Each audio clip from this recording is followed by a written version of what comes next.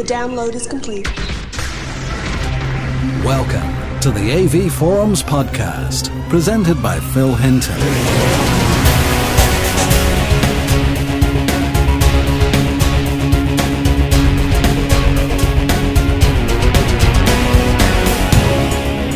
Hello and welcome to the Home Cinema podcast for November. Coming up, we look at the Paradigm Millennia 1 speaker package, we also look at the new 3D projectors from Optoma, and we discuss new cinema technology being spearheaded by Peter Jackson.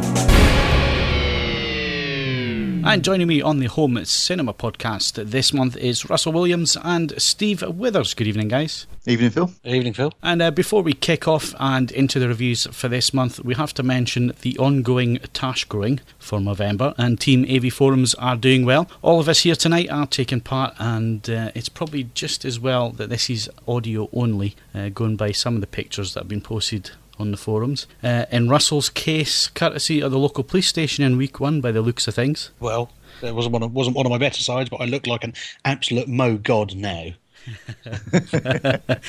So at this moment in time, we've managed to raise around about £850, and we've also published some video appeals to try and pull at the heartstrings and get more donations, plus the lovely girls from Bonnie Rig who've also made a very informative video with all the facts about men's health, and also to appeal to your donation giving side, dear listeners. And Steve, are you growing a mo? I'm trying, Phil. I may have to resort to some boot polish before the end of the month. Unfortunately, it's quite blonde. So in certain lighting, you just can't see it at all. I just I've got a shadow on my top lip. Now, I have to say that I've never grown a moustache before, and ever. And now I know why, because mine's just turned out ginger and grey and can hardly make it out as well. I mean, it is there, it's itchy, that's all I'm going to say. It does itch, doesn't it? I don't know why guys have these permanently. I mean, as soon as I get to the 1st of December, it's gone. I seem to be the only person in my office at work that's not complaining about the itching, because I only ever shave about once every 2 weeks anyway. Yeah, I've got to say, I don't feel like Tom Selleck. I thought I was going to feel like Tom Selleck, but I don't. I don't look cool. Steve, I think we're just probably not the most hirsute men around. I think I don't think moustache growing, and well, you just have to look at your head. I mean, it obviously offsets that. Growing hair at all is probably problematic for me. But Russell, I mean, you've managed to grow quite an impressive lump of hair on your top lip. That my overlip adornment is indeed well festooned. I don't know. Yeah, I'm pretty hairy. If that's what you're trying to say, Phil. If you haven't made a donation yet, then please go have a look at the videos, have a look at the information there. The whole reason behind it is to raise awareness of men's health and of cancers that affect men in particular. That's the whole point of November. It's why we grow the moustache. It's why we make fools of ourselves in the videos, to give you a bit of a laugh, and hopefully you'll donate to us. And the address is mobro.co/AV Forums. So if you're feeling generous, please do donate to November. And also, I have to mention a special AV Forums and Sony event being held in London on the 28th of November, where the main attraction is the first UK showing of their VW1000 4K projector, as well as the VW95 3D machine and the HW30 budget model.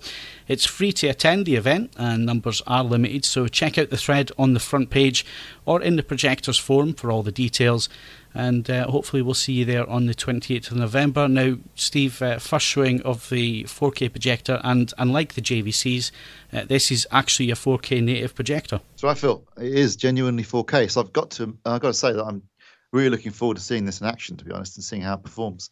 Obviously, the same issues apply, which is there's no 4K material.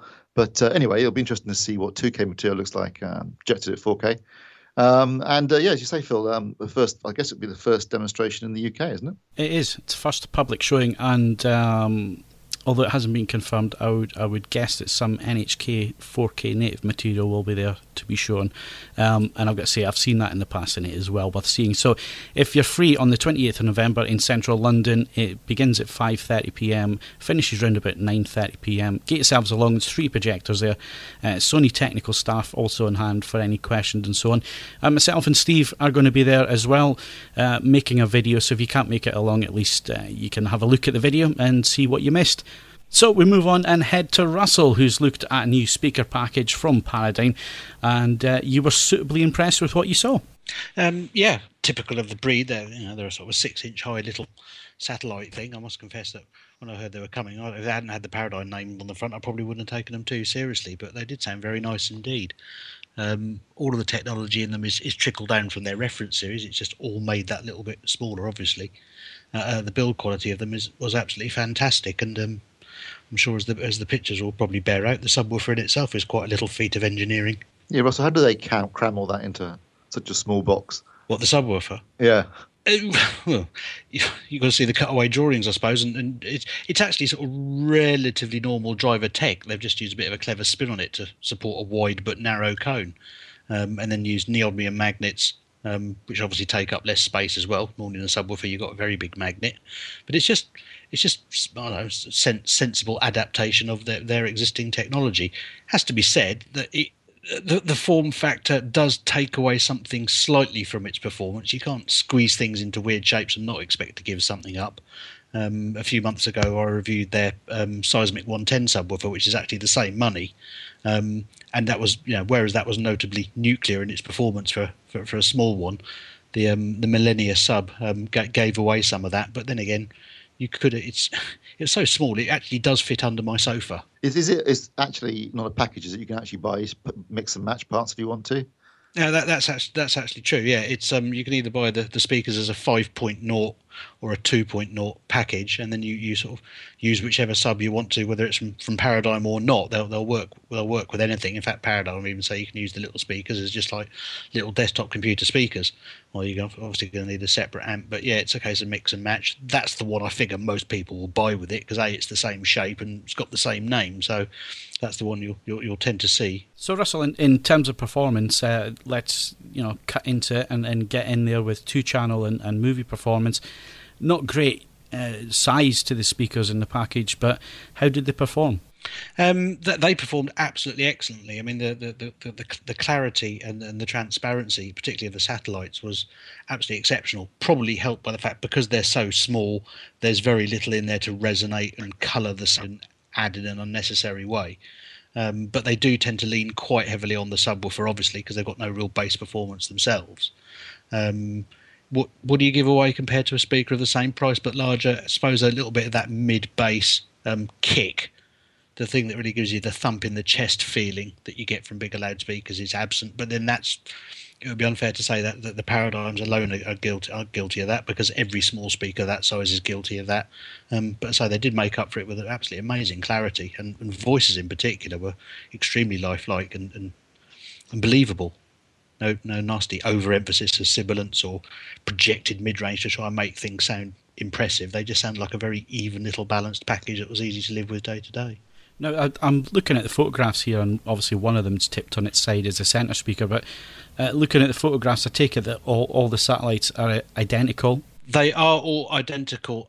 The centre one does come with a different shape stand, which was slightly annoying, because if you're one of those people who likes to stand the centre upright, you couldn't do it with the centre because the stand's slightly too short, whereas you could, perversely, take all the other 4 and turn them on their sides. So I think they might have missed a slight trick with that one. And obviously you've also got the grill badges on one side, but otherwise, the actual speaker itself is absolutely identical to the others.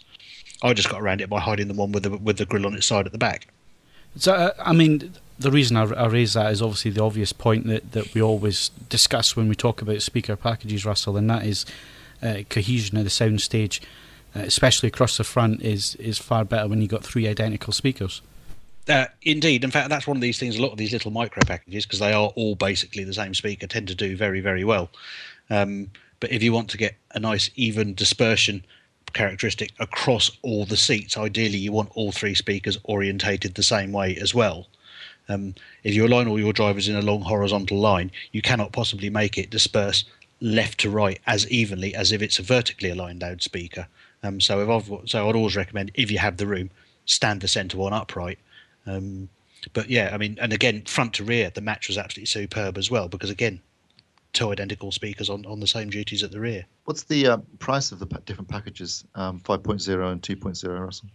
I think it basically breaks down as £250 per loudspeaker from memory, so that's £1,250 for the £500 for two, plus whatever you want to spend on the sub, which in this instance was £1,250 as well, I think.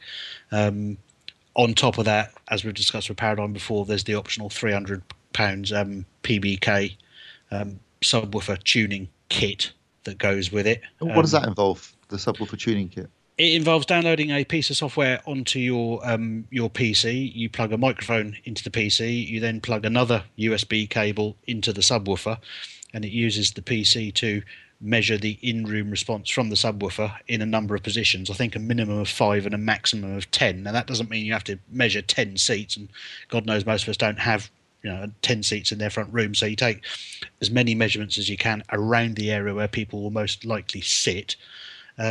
And then it sort of finds where the room dimensions have caused a bit of a peak in the response and tunes them down.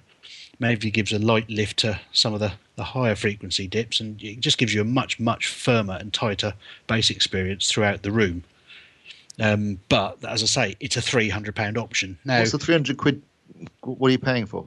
The software? You're paying you're paying for the microphone, which isn't quite a common or garden microphone, because it actually has the digital to analog converters in the microphone. This makes it sort of broad, and because it then plugs in with a USB cable, its performance is largely independent of the cable. I suppose with some other microphones, you could argue that if you buy a 10-meter lead rather than a 5-meter one with a normal analog microphone, then the electrical characteristics of that cable need to be taken into account. Because in this instance, the cable's only carrying a digital signal, it doesn't have to. So basically you get the microphone, a rather natty little mini mic stand, which they have improved recently. It sort of cranks around at all sorts of funny little angles, so you can lean it over a sofa. Whereas the old one was just like a big rod on a big metal base, which was great, but it meant you had to move your sofa if you actually wanted to get the microphone in the middle of where your head would be when you were sitting. So you get that. The software itself is calibrated to the microphone. You are guaranteed to get the same response from different microphones, but if you've got a different microphone, you'd have to get the matching piece of software for it, and that's basically about it, really. And then what you put into the software, so room dimensions, position. Nope. No need for all of that. You just hit the button and let it run its test tones, and when it tells you to move the microphone somewhere else, move it somewhere else in a broadly intelligent fashion. Put it on the floor, don't put it on the ceiling, because you're never going to listen to your subwoofer there. Try and keep away from the corners of rooms unless you absolutely sit there yourself. And just do what it tells you. When it's done, it's done. Unhook. I mean, seriously, I've used the PBK enough times now. If it says it's this, it's that. I tend to use it once, put it back in its box, chuck it away. Well, not chuck it away, obviously, but you know what I mean. Put it out of the way.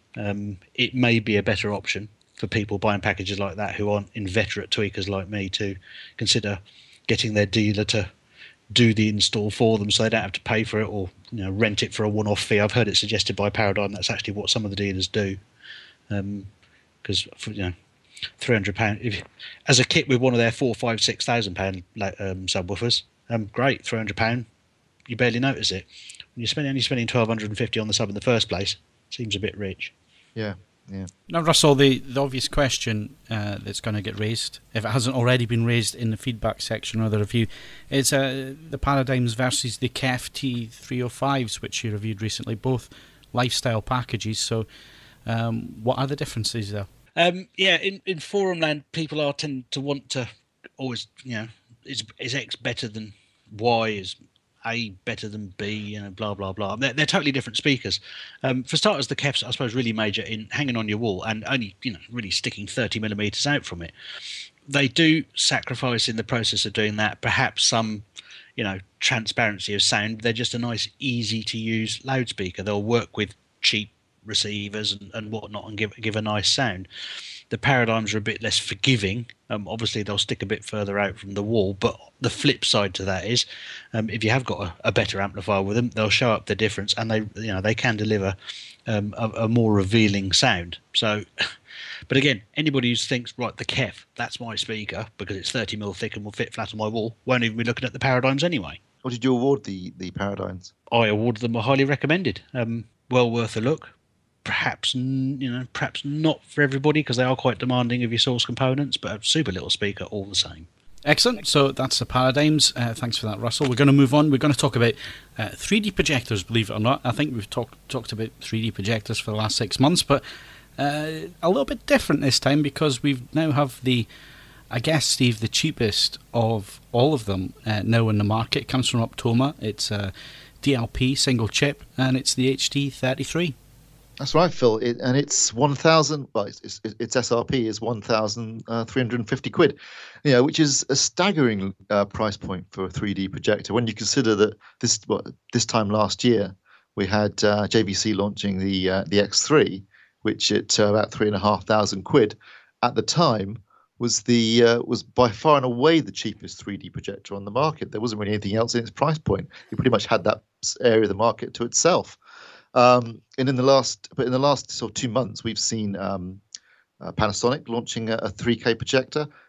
We've seen who else? We've seen Sony with a 3K projector. Now we've got JVC coming back again to the market with the X30, which is going to be around about that price point as well.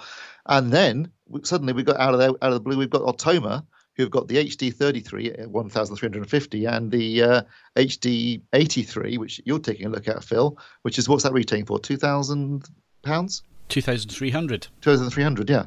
So we're talking about, not just sub 3K, but in one case sub 2K. In fact, sub 1.5K. So a massive. I mean, we're talking about price points here that are comparable with 3D TV, and you're talking about a big screen projector. So that's a big shift in pricing in the space of just a year, which is quite remarkable, really. And that means pretty soon they're going to street out under 1K, doesn't it? For those very same projectors. It won't be long. Russell, it won't be long. That's astonishing drop in 1 year, isn't it? It is. When you consider that, half the reason, I suppose, for new tech is to try and keep the margin for at least some period of time. But these days, it seems as though, the margin gets squeezed almost immediately. TVs are the same. TVs, you've already got, you're already getting 3D TVs that are costing less than 500 quid. So it's quite amazing how quickly 3D stopped being, a major new feature and become almost standard. Anyway, the HD33 is the cheapest of the Optoma 3D projectors. As I said, it's £1,350 retail price. And I've got to say, I had to keep reminding myself when I was reviewing it that that's all it cost, because it really was a damn good little projector. The 2D performance was very good. As you said, Phil, it's a single chip DLP. I used a friend of mine who's very susceptible to rainbows to just check how bad they were. And in fact, actually, he said that in 2D mode, the rainbows were quite minimal, hardly saw them at all. And in fact, interestingly, in 3D, he never saw them at all. And that's something he's experienced looking at other single chip DLP projectors in 3D. He saw the Sim2 Nero 1 at Bristol, Manchester, and once again that's a single chip, and he said he couldn't see any rainbows with 3D materials. So maybe it's something to do with the glasses. I'm not quite sure, but interesting that with the Optoma, considering how much it costs, very very very rare rainbows in 2D and none at all in 3D. Very bright image. It's quite a bright projector. Which is obviously good for two reasons. One, it means that your 2D image has got a bit of punch to it, but it also means, more importantly, that when you get to 3D and you lose 75% of the brightness when you're wearing the glasses, you still have a reasonably bright image. I've got to say the 3D performance was quite remarkable. Once again, I'm amazed at how quickly, in the space of just a year, 3D performance has improved. Even at this price point now, the 3D performance, very, very rare that you saw crosstalk. It really was quite incredible in terms of, the lack of artifacts, brightness, the motion handling, which is always a strong point with DLP anyway. I was genuinely quite gobsmacked at how good the 3D looked on a projector that only cost £1,350. Now, of course, when we're talking about something this cheap, something has to give. And in the case of the HD33, there's no that you can calibrate the grayscale, but there's obviously no color management system on it. But then again, there isn't one on the X3 either, or the X30, and that's more than double the price. And the big problem is that there's no lens shift at all. So positioning the projector is going to be very important in terms of if you buy it and how large your room is in distance to your screen. There's no lens shift. There's a very minimal zoom as well. Zoom ratio is quite small, and it's manual focus. So yes, there's a few little things, but overall, for £1,350, a remarkable value and a worthy winner of a Best Buy award for both performance and value. Steve, you're using words like incredible and so on, but I guess, I mean, what we have to point out is that this is a £1,300 projector, so in terms of overall picture performance, it's not going to compete with a £3,000 projector in terms of dynamic range and contrast ratio. No, absolutely, Phil. I mean, obviously, in terms of the black levels, they were fairly mediocre. As you expect for something in that price point, and certainly comparing it to in 2D mode with my X3, there's a vast difference in terms of performance. There, you get an image that's far more cinematic on the X3 than you ever would on the HD33. But as I say, at that price point, you had to keep reminding yourself that it was that cheap, because I mean, as I say, it was a good performance for the money, and the image, like I said earlier. DLP, the motion handling was excellent in it. It was very, very sharp, of course, because single chip. There's no alignment of 3 chips. So you had a very sharp image, loads and loads of detail and high definition content. Out of the box color performance was great, but remarkably the grayscale performance was absolutely superb out of the box. Almost reference level, which was quite surprising. You could tweak it a little bit with the calibration controls, but a really good grayscale performance, and overall a very pleasing picture. And as I said, the 3D performance, I'm amazed at how quickly a 3D performance has improved over just the course of a year in terms of particularly crosstalk. There really was very little crosstalk at all, hardly saw any. And as I said, a nice bright 3D image, good handling of motion in 3D, genuinely impressive for what is, genuinely quite a small amount of money for a projector. You mentioned that obviously it sacrifices something in the way of black levels compared to its more expensive brethren. But I mean, speaking as somebody who's just sold, what was a well-rated projector for its black levels at its price point from 3-4 years ago, how does it compare to something like that? How would what? Because it's not often that easy to find these things to demo. Because people like me, you don't go to places and find many of these things to demo side by side like you guys get. Yeah, I would say that the HD33 would probably have the same black levels as the HC6000, because you're talking about 4-year-old tech there with the Mitsubishi. Things have moved on quite a bit in terms of not only black level, but in terms of dynamic range in the image. So I think what you're buying now at round about the £1,300 mark is what was round about the £4,000 mark 2 or 3 years ago. Right, okay, that's interesting. I mean, moving on, I've been reviewing the 83, which is £1,000 more than the HD33 that Steve's just been talking about. At that price point, again, in terms of black levels, in terms of shadow detail, it does struggle a little bit. It's not in the same league as the Panasonic or the JVC or the Sony, but then those are another £1,000 on top. So there is a difference in terms of price point and performance. The 83 is more a home cinema projector, so it's designed to be more of a home cinema projector, where, Steve, I think the HD33, I would class that as an all-rounder. Would you agree with me on that? It's more of a sort of games, TV, films, that kind of thing? Definitely, I can class it as an all-rounder, Phil. As I said, the quite a very bright 2D image means you could use it. You could use it in a room with some ambient light, which you wouldn't be able to do with home theatre tailored projectors. So yeah, you're right. Gaming, TV, sports, and movies. Yeah, it's great for that kind of stuff. The other thing that's interesting is it uses and same with the HD83 that you've got. They come with an RF emitter, which is a tiny little thing, about an inch square, isn't it, Phil? That uses, instead of using infrared, which needs line of sight, it's just it's RF, so it's radio frequency. You can put the emitter anywhere you like, really. I've got to say, compared to projectors I've had recently, like the Panasonic and the Sony, where I was having real problems bouncing the IR off the screen that I use. It won't be the same for everybody. It just happened to be the screen that I use, which is acoustically transparent. But you needed careful positioning of the IR transmitter for the glasses to pick up the signal and stay in sync. Whereas, like you say, with these RF glasses, you you put the emitter wherever you like, and you can walk around the room, face away from the screen, face wherever you like, and the glasses are always in sync and always working. Yeah, I think the glasses that they are using are their branded version of the Monster 3D Max glasses, and they're quite good glasses, comfortable to wear. As you say, Phil, never lost sync. Not didn't seem to affect the color too much, and they weren't too dark. So overall, I thought the glasses that they came with, once again, considering the price point, were very good. Yeah, so I mean, touching on the HD83, like I say, it's more home cinema based, more for a theatre room. You've got more calibration controls on there, so you have a full CMS as well as the white balance. It's got frame interpolation on there, which some people might like for sports. I always switch it off. There was frame interpolation on the HD33 as well, but really? I didn't use it. Yeah. Right. Pure motion, is it? What do they call it? Yeah, Magic? Pure motion. So even at £1,300, you're getting frame interpolation added nowadays. Yeah.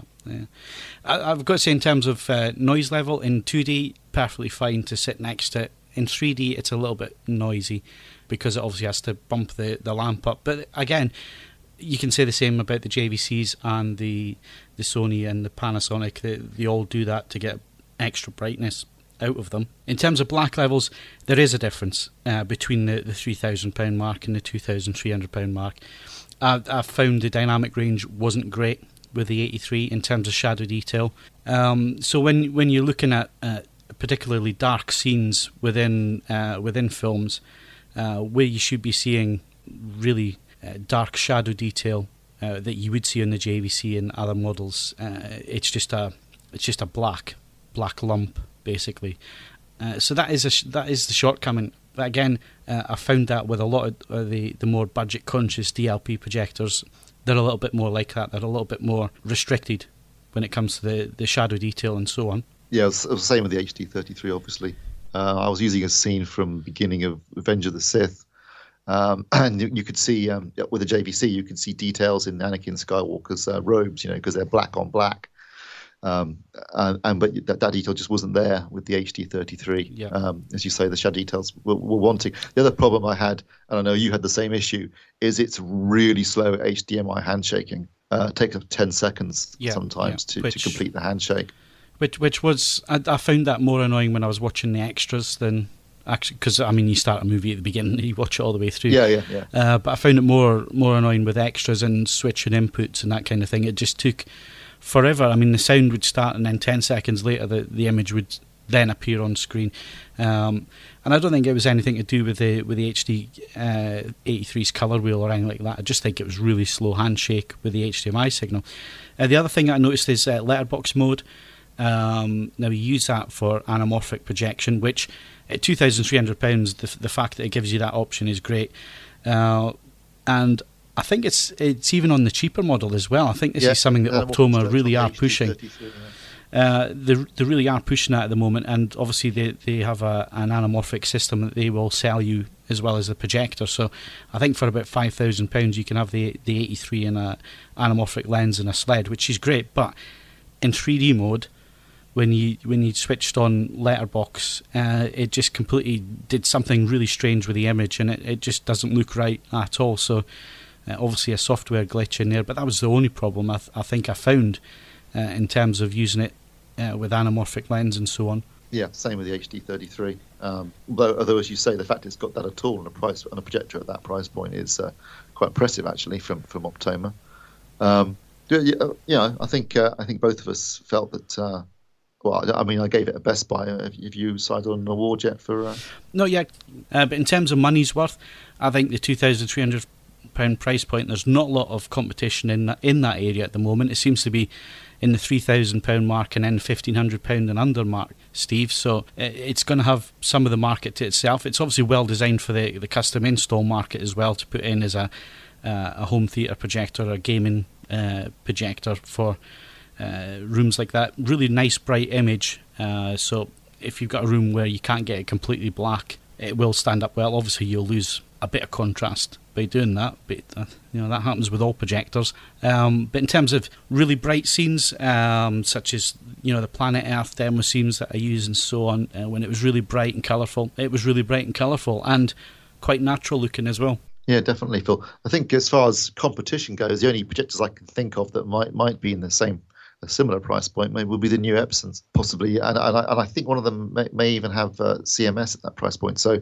that'll be interesting when we get to look at those fairly soon, hopefully. But otherwise, I think we've seen that after that point, we've seen almost all the projectors that are coming out at this particular point: Sony, Panasonic, Optoma, JVC's coming soon, Sim2, and Epson. So we should have a fairly decent spread of reviews to cover everything by the end of the year. Yeah, I mean, it's, the Dark Knights are here now. No excuses not to use your projectors, folk, or go out and buy them. And there's plenty of choice this year. So I haven't decided on a badge yet, but I have been impressed with the 83, and likewise, it seems you've had a great time with the 33. Yeah, definitely. So moving on from 3D projectors that we are reviewing at the moment, interesting that Peter Jackson, who's working on Hobbit at the moment, is filming the entire film on Red Epic digital cameras, which are 5K resolution, Steve, but doing something a little bit different in terms of they are using them for 3D, so 2 Red Epics together. But the thing that I found interesting was not quite the 3D, but the fact that they're shooting this at 48 frames per second, which kind of stuck in my mind, and I'm not sure how to take it. What about you? Yeah, I must admit, I understand why they're doing it. I know Peter Jackson's been in a lot of conversations with James Cameron, obviously, who's helped develop a lot of the 3D technology over the last few years, and their view was that in 3D, camera motion and motion in front of the frame suffered somewhat at 24 frames a second. So their theory is that shooting at 48 frames a second, you'll get a much smoother image. But of course, we immediately think, hang on, is this going to start looking like video? Because the thing about film is it has a very, filmic look, hence the term, and that's partly down to technology that's used to make it. I mean, it used to be in the days of actual physical film that, the grain was part of the chemical structure of the film itself.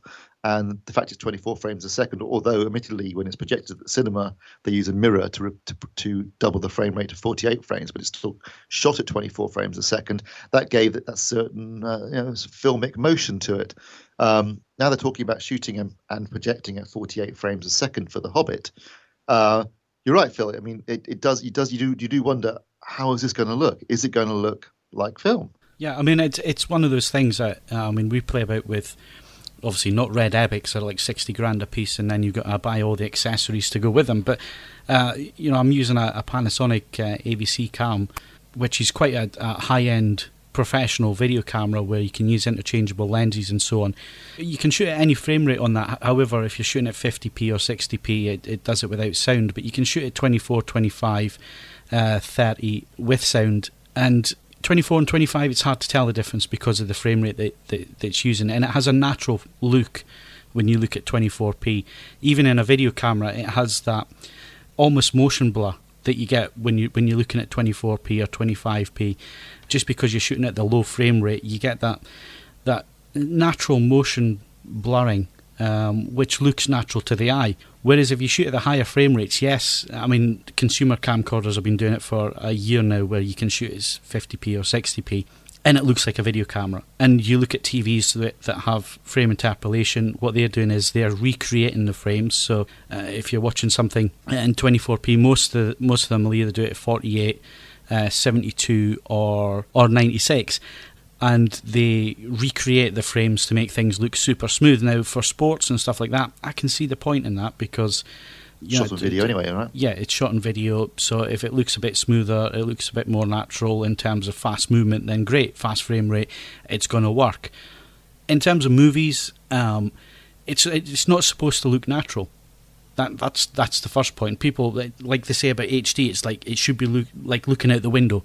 Rubbish. No, it's not supposed to look like that. It's supposed to disconnect you and take you into something which is normally a narrative story, where the director also uses a lot of artistic lighting and setup and that kind of thing, mixed with the grain from film.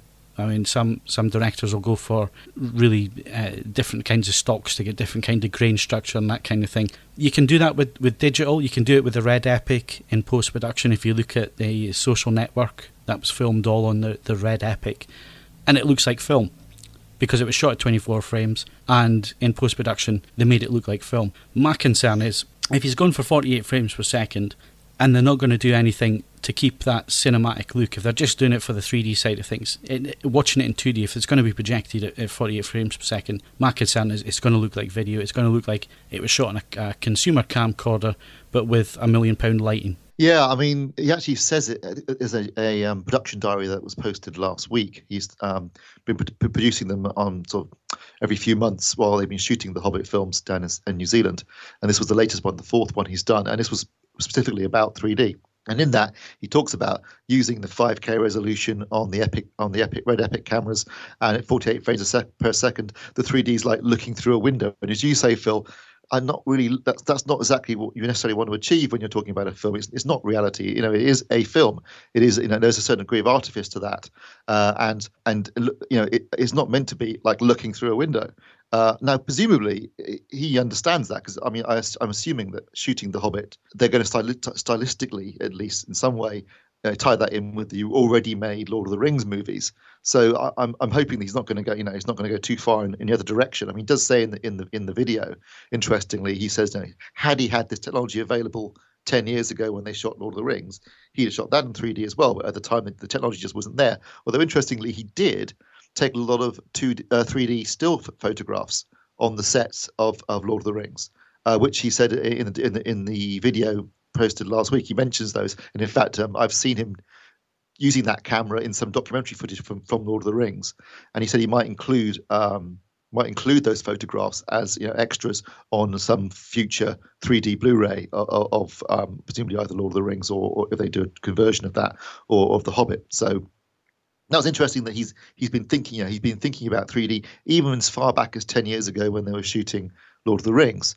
But as you say, Phil, Peter Jackson, James Cameron, you know, smart guys, and they're great filmmakers. So, you know, I still have a lot of faith in them. But you know, when they first mentioned the concept of shooting at 48 frames per second, my immediate thought was the same as yours, which is this going to look like video? Because I don't want it to look like video. I want it to look like film.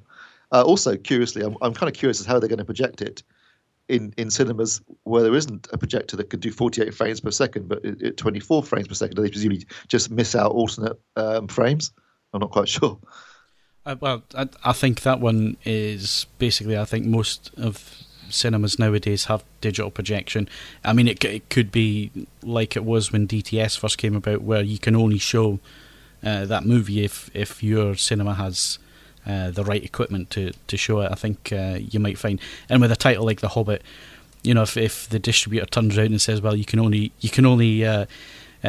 show this film if you upgrade to the latest digital projectors, you'll find most of the chains will update to the latest digital projector, so it will be shown at 48 frames per second. Yeah, I suppose the thought, perhaps I didn't really mean the cinema as much, but what about 24p Blu-ray? Because at some point it's going to have to come out on Blu-ray, and that will be at 24p and not 48p, obviously. Yeah. So it'd be interesting to see what they do to do that. Also, the interesting thing in the documentary, in the 10-minute sort of video he posted last week, they were talking about the sets that they were building, and how they were deliberately making them boosting the colours, so they looked really artificial and way too, you know, intense in terms of the colours, because apparently the Red Epic camera sucks a lot of the colour out when they're shooting, and then they sort of, you know, they deliberately make the sets, you know, kind of overly bright and saturated, shoot them on the cameras, and then in post-production with digital grading, you know, and then adjust the colors then, which was another interesting thought, because I know there's been a lot of discussion after the most recent Blu-ray release of Lord of the Rings about the color timing on those films, particularly Fellowship of the Ring. He's got all the tools he needs with the Red, from what I've seen anyway, in terms of the grading side of things. I mean, as soon as the file's off the computer, you can do whatever you like with it, as long as you've set your exposure right. Everything else you can play about with, which is interesting. What would be the what would be the resolution equivalent of 35mm film? About 4K or 5K? It's round about that. I mean, obviously it's film, so it doesn't have pixels. So yeah, you know, I know, but it's kind of hard. But the equivalent is round about 4K. Now most studios work in the 2K realm at the moment in terms of digital intermediates. So, but do they tend to shoot at 2K or shoot at 4K and then work in 2K for post-production? It varies from studio to studio, director to director, post-production to post-production. I mean, once they decide on what they're going to do, then all the way through the production line, they will keep that the same. But it's a choice made mostly in terms of financial, I would imagine. In terms of scanning a 2K, I would imagine is cheaper than 4K. I don't know precisely. Yeah. I mean, it's interesting when they do restorations. You know, I mean, for example, the recent Blu-ray release of Ben-Hur, that was an 8K scan of the original 65mm negative. Yeah. You know, that which I know was incredibly expensive for Warner Brothers to do. But then you're talking about 65mm, which yeah, absolutely. Yes. You know, that's twice, 35mm in terms of resolution. And hence the reason they had to go to 8K. And then I think they actually did the actual restoration, having done an 8K scan, they did the actual restoration at 4K, then obviously created the, equivalently to say roughly 2K for the Blu-ray. Interestingly, something like Star Wars or Attack of the Clones was shot on 1080p cameras. So, I mean, that resolution of that is always only going to be 1080 by 1920. And if we ever move to a world where we're all watching 4K content, you'd have to scale up the original data files for that film in order to create a 4K copy, wouldn't you? And I noticed watching some of the deleted scenes on the recent Blu-ray release. They had a couple of deleted scenes from Attack of the Clones, which was obviously raw camera footage. It looked awful, flat. It looked like what it was, video. They must have done an awful lot of stuff in post-production to make it look more like film. But the actual raw footage on the deleted scenes looked shockingly flat. Yeah, but then again, I don't know if you're aware of how these cameras work, but if you're working in the realms of the Red Epic and the Alexa from Arri, those cameras shoot flat. That's the whole point. Yeah, but Phil, I mean that's now. Okay, I'm talking about the problem is Attack of the Clones was shot 10 years ago on cameras that were still in their infancy, and you have to wonder how robust that's going to be, as a source material 20 years down the line. I mean, as you say, even if, despite what Lucasfilm might say, they have the camera negative. I don't care what they say. They've got the camera negative of Star Wars that was shot back in '76, and one day I'm sure if they were needed to, they could do some high resolution scan of that. But when it comes to Attack of the Clones, particularly, and to a certain extent, Revenge of the Sith, we're talking about data files that were recorded at 1080p, and that's it forever. If things develop in terms of, we're talking about earlier in this podcast about going to see the 4K Sony, later in this month. Well, that's already around the corner then. So we're talking about 4K capability now. It won't be long before the delivery system catches up with the projection systems and we have 4K content. And suddenly, things like Attack of the Clones are starting to look quite dated. Yeah. Now, it's interesting, obviously, the point that you raised about 48 frames per second, how it's going to be on Blu-ray. Well, technically, it can't happen at the moment. It's not in the spec. And in terms of HDMI, it only works at 24 frames per second 4K at the moment in terms of the specification for HDMI. Now, we are moving to a 4K world. Sony have launched their 4K projector. We know that other companies are working on 4K panels. I mean, JVC were displaying 4K projectors and LCDs, 3 years ago at IFA. So we're heading in that direction. In terms of what you're saying, I think, yes, we're talking about there's going to have to be a new delivery system in terms of 4K material if we're going to have 4K displays, because it's going to be a bit like when they launched 1080p TVs and there wasn't a lot of HD. Yes, there's going to be a lot of upscaling done, but it does point to them moving things along in terms of a new delivery system to go with the display devices which have been released now and are going to come in the future.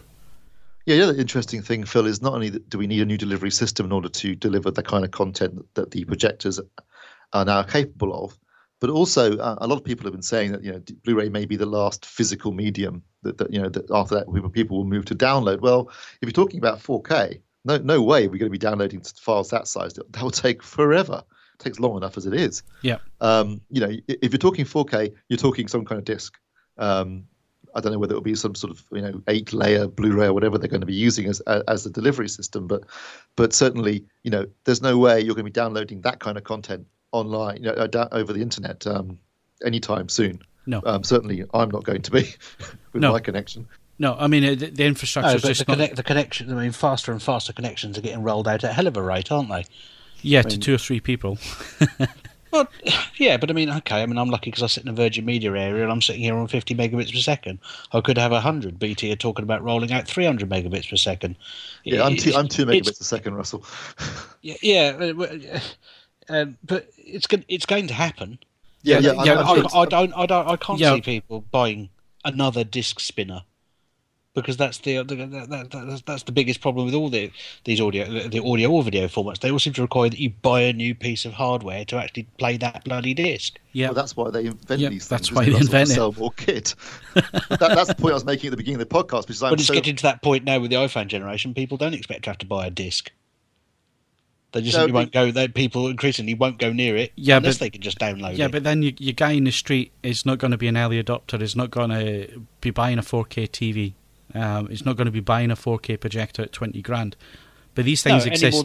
Any more than he did buy a 10 grand 1080p TV. Yeah. But 5 years down the line, it's the default technology. You can't buy something that isn't. Yeah. But the file size that you're talking about, a 4K, even on a 300 meg line, it's still going to take hour upon hour for that to come down. I mean, these things are... The last time I saw a 4K projector, they had a 19-inch rack full of hard drives just so they could show the content that they'd filmed natively in 4K. You have to get that data size down, so they either have to come up with a new compression system to compress that down, or they have to come out with another playback system, whether that's a disk system, whether that's you buy a hard drive. They're going to have to come up with something. All I'm saying is that they will. Because you've only got to look at history to see that they did. Oh, of course they will, because they're selling 3D at the minute. What's the next big thing after 3D? 4K, 2K. Yeah, and I think the problem with 3D is it's not selling anywhere near the way they hoped.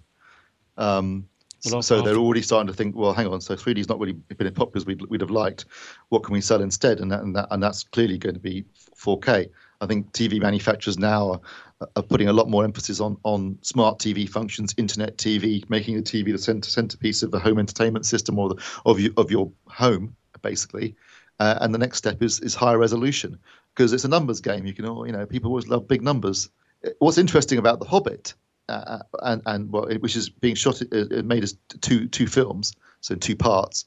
They're coming out in December 2012 and December 2013. You have to wonder, will the 3D craze still be going by December 2013?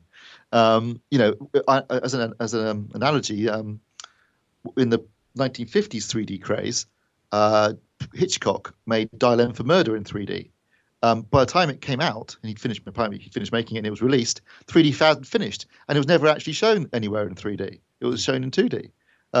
Could The Hobbit be the Dial M for Murder of our generation? But when it finally does come out in, first part in a year's time, because already you're seeing the stats for 3D viewing figures compared to 2D of the same film, that people are going for the 2D presentation because, well, for a number of reasons. Some people just don't like 3D. Some people think it's cheaper. Sometimes they're not happy with things like conversions and from when it's originally shot in 2D. But even with 3D native films, there seems to have been, for example, Pirates of the Caribbean 4, more people saw it in 2D than 3D. So I'll guarantee you that I will see it for the first time, both bits in 2D. Absolutely will not be in 3D. You don't want to see it in 3D, even though it was shot No, sorry, I didn't say that. No, you didn't listen to what I said. I didn't say that. I said I guarantee the first time I see those two, it will be in 2D, because my wife can't see 3D. Ah, right, okay. And that's the problem with 3D. Everybody can, for the most part, people can see higher resolution. They can see better colour. Half people out there can't see 3D. Watch it with one eye shut. But I mean, there's I've got a couple of chaps at work who said they went to see 3D. He said with the glasses off, it looked like a fuzzy picture. He put the glasses on, it was still a fuzzy picture. He just couldn't see the 3D. The thing with the Dial M analogy is that they're going to get 3D in covertly into your living room, whether you want it or not this time around. I mean, the manufacturers they've spent so much money on R&D, and you just have to look at lines like Samsung and so on, who are now only making 3D TVs, or TVs that are 3D ready. So it's going to come into your living room whether you want it or not. You know, another 2 or 3 years' time, the only TVs that you're going to buy, they're going to be 3D ready. Whether you buy the glasses or not is another thing, but it will have that readiness there. The manufacturers have put just too much money into it. There's so much public apathy towards the whole 3D thing, particularly at home. I mean, I still, even now, when we're well over a year and a half into 3D TVs at home, and even now, I only know a couple of people that have got, well, 1 or 2 people that have got 3D TVs, not counting, you know, within our little AV Forums world. In general public, you talk about it and people are still just not interested. I think that the manufacturers have been quite disappointed in terms of the amount of take-up from the public. Definitely. I mean, I've got a 3D TV here and I've got 3D projectors in the other room. I very rarely watch 3D content. In fact, the TV in the living room, even though I've got Sky 3D and I can watch football in 3D and I can watch films in 3D, and it doesn't interest me. Well, I have to say, I mean, I've actively sought out every 3D Blu-ray that's been released, as long as it was native. I've generally avoided conversions, but native 3D stuff that's been shot, I've tried to get hold of, because as you pointed out, Phil, there's not a great deal of content around. And now that I've been reviewing them for AV Forums as well, so I've seen a lot more 3D content. One of the big problems is that most of the stuff's rubbish. There's not, you know, there's very few really great movies available in 3D, particularly, you know, for adults. I mean, there's a lot of animated stuff, but in terms of live action 3D, thin on the ground, and what there is tends to be the cheaper, you know, sort of gimmicky, looking for a gimmick to their film, not very good movies to start with. I mean, probably the only big budget one I can think of recently was Pirates of the Caribbean. There's a couple of things coming out. I mean, the Tintin movie, but that's animated again.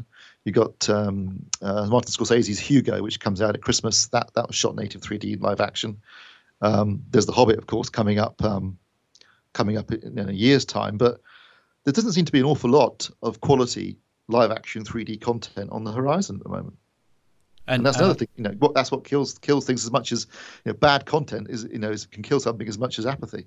Yeah, and I think that just points to where the problem is. There's just not enough coming out in 3D that is quality that you want to actually see in 3D. And in fact, The Hobbit, I'll take it or leave it. And I'm going to go and see it just to see what 48 frames per second looks like, because if that's the future, it has to look good. I mean, massively. To be honest, I'm massively excited about The Hobbit. I thought Lord of the Rings was fantastic. I really like Jackson as a filmmaker. I'm really looking forward to. We're looking forward to The Hobbit, not generally, but also I'm very interested in seeing what the 3D looks like, seeing what he does with 3D, and as you say, Phil, I'm fascinated to see what 48 frames per second looks like, because that will be genuinely something new in terms of cinema. So, 48 frame per second 3D is going to be brilliant for the 8 people who go and see it. So I suppose you could say something like so the future will be projectors at 4K 48 frames per second. That's the way forward. All the people in the editing room said it was fantastic. They should know that. They're the only ones who ever saw it. Yeah. Well, I mean, being serious for a second, I mean, if it's for the 3D side of things, and I'll reserve judgment till I see it, but if that's why they're doing it, then I can understand why he's doing that. For 2D, if he's doing it at 48 frames per second, I think it's going to look strange, especially after 100 years of 24 frames per second. And I guess the other thing is that, you know, you're watching film and we're used to having that disconnect from the real world because you're watching a narrative story, whether it's sci-fi, whether it's drama, whether it's thriller or whatever. It's not real life. And that's my concern. My concern is that it starts looking like a soap opera with £1 million lighting. That's my concern. Yeah, I tend to agree with you, Phil. You know, if it ain't broke, don't fix it.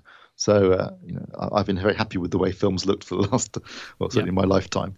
And if they're doing it to enhance the 3D effect and make that, you know, more pleasurable to watch, that's one thing. And I get the feeling that is the point of this. It's not to just, you know, do it for 48 frames for 2D. Yeah. It's doing it at 48 frames for 3D. And I know that Cameron's doing the same. I believe he's shooting Avatar 2 and 3 at 48 frames per second as well for 3D. Yep. And I've got no problem with sports broadcasts and that kind of thing with higher frame rates, because that is video. That's what it's shot on. It's shot on video cameras. That's what it should look like. But let's just wait and see. I've got my concerns. I suppose to a certain extent it's a moot point because when it comes out on Blu-ray, it'll be 24p anyway. unless we get this new delivery system. New delivery system, 4K projector, 48 frames per second, and awesome. Yeah, and let's just have a close eye on CES because that could very well be the big story this year. Yeah, who knows? Yeah, that'd be interesting. Well, I must admit, going back to the beginning of this podcast, I am really looking forward to seeing the Sony in action, to be honest. Yep, and that's 28th of November. Good link there, Steve. Well done. You've earned your money tonight. I'm a pro. Only took an hour. 20th of November is our event with Sony in central London. Go to the front page or go to the Projectors Forum, big thread in there with all the details. Sign up, come along, have a look, and we'll see you there. And I guess that wraps up the podcast for this evening. It's been an interesting discussion as always. So my thanks to Steve Withers and, of course, to Russell. Thanks very much, guys. And don't forget as well, we're also taking part in Movember. It's a good job that this is in audio because we look a right sight at this moment in time. But if you want to donate to us, then please do. It's mobro.co/AV Forums. There's also threads on the forums on the front page, in general chat, and in the Plasma Forum. So go and have a look. Have a look at the photographs, have a good laugh, and give us some money. So that wraps it up for this podcast. We're back again 21st of December, and please tune in. Also, the Movies podcast is out on the 7th of December, Games podcast on the 14th of December, and we also have the Podcast Extra, which is up on the 28th of November. This is Phil Hinton saying thanks for listening, and we'll see you again soon. The AV podcast was presented by Phil Hinton. Original music by Andrew Bassett and Richard Cosgrove. The AV podcast was mixed and produced by Phil Hinton, and the senior producer was Stuart Wright. All content, including sound clips and music, is copyright material and featured for promotional use only. The AV podcast is copyright M2M Limited.